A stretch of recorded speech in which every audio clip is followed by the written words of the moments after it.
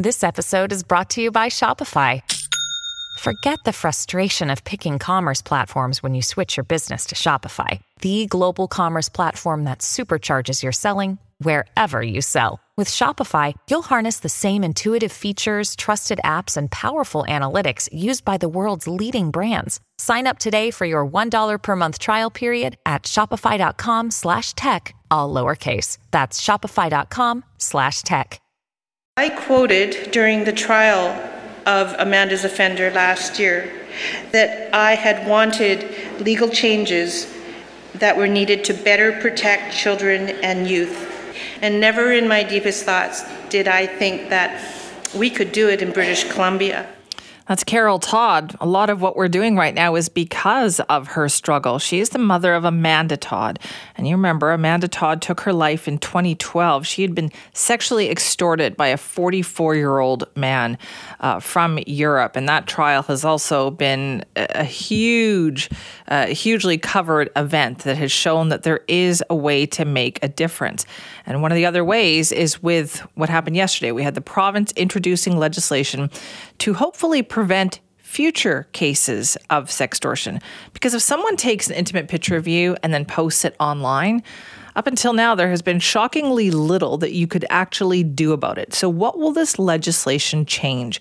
Well, joining us now is Nikki Sharma, the Attorney General of BC, to talk more about that. Thank you for being back with us. Yeah, nice to be back. Thanks for having me, Simi. Okay, so what will this change for people? So it adds a very important addition to the tools for people that are suffering from this type of sexualized violence, and that is a victim-driven, trauma-informed legal process that helps to make it clear that circulating or threatening intimate images without consent is not lawful in this province, and helps people that are victims get orders quickly to remove that content, but also get damages afterwards for the things that they suffered from that. So how quickly can somebody do this? What we are using or proposing to use that the legislation develops is the Civil Resolution Tribunal, which is a really innovative form of access to justice. So a lot of the tools in that tribunal are online, and really the online tools are targeted at young people. So people being able to make an application to court to say that I want my image removed very quickly, and then a decision maker would decide it, issue an order, and then it would be on to the perpetrator then to take down all the images based on that order. Right, and even if that perpetrator is not based here in this province? That's right. We are making it illegal to distribute and circulate images without consent, and that means any individual that's doing that, we can issue orders and injunctions against them to do so. And we're working in concert with many international organizations that are taking action on this as well. Okay, and so how would you propose then that the big tech companies are going to pay attention to this? Well, this legislation would give the power of our legal system to issue orders against all social media platforms to take down the images.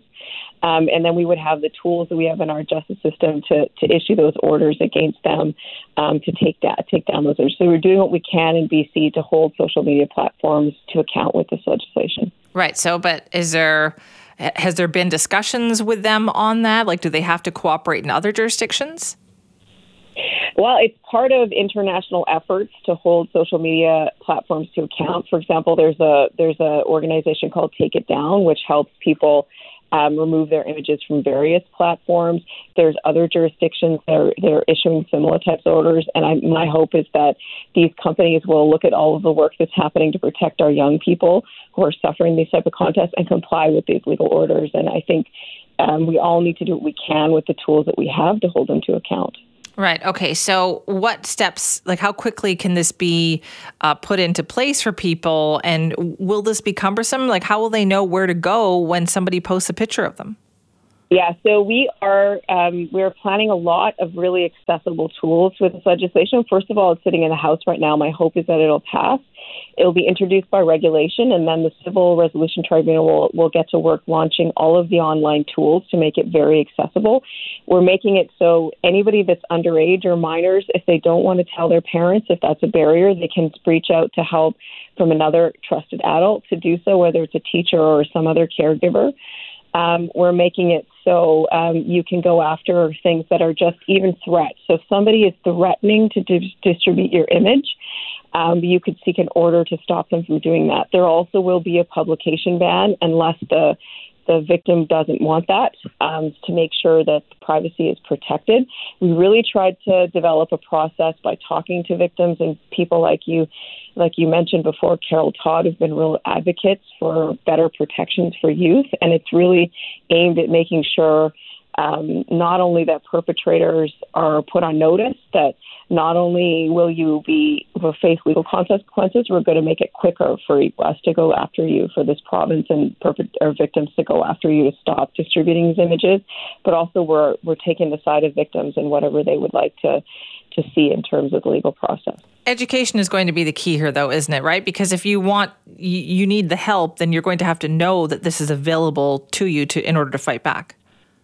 That's right. So we are going to be working with our education system, frontline workers, people that would be, around young people and or, the adults that would come into contact with that to make sure they know that these tools will be available to them.